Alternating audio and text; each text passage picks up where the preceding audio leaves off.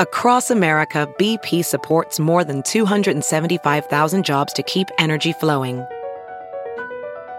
Jobs like updating turbines at one of our Indiana wind farms and producing more oil and gas with fewer operational emissions in the Gulf of Mexico. It's and, not or. See what doing both means for energy nationwide at bp.com/investing in America.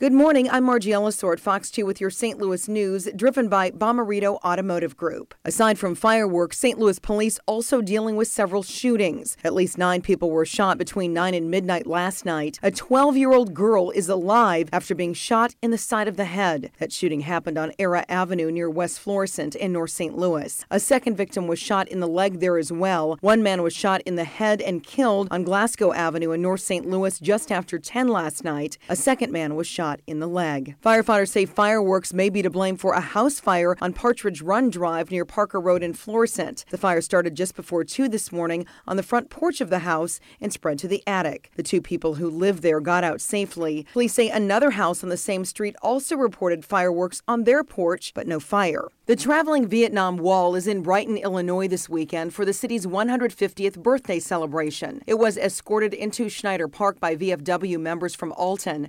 The wall stands 6 feet tall at the center and covers almost 300 feet from end to end. From the Fox 2 Weather Department, not much change in the weather pattern today. There will be a mix of clouds and sun this morning with a few spot downpours possible. Today's high will reach the low 90s before cooling back into the 80s as the storms come to life this afternoon. Expect gusty winds and maybe some small hail along with intense tropical downpours. Look around.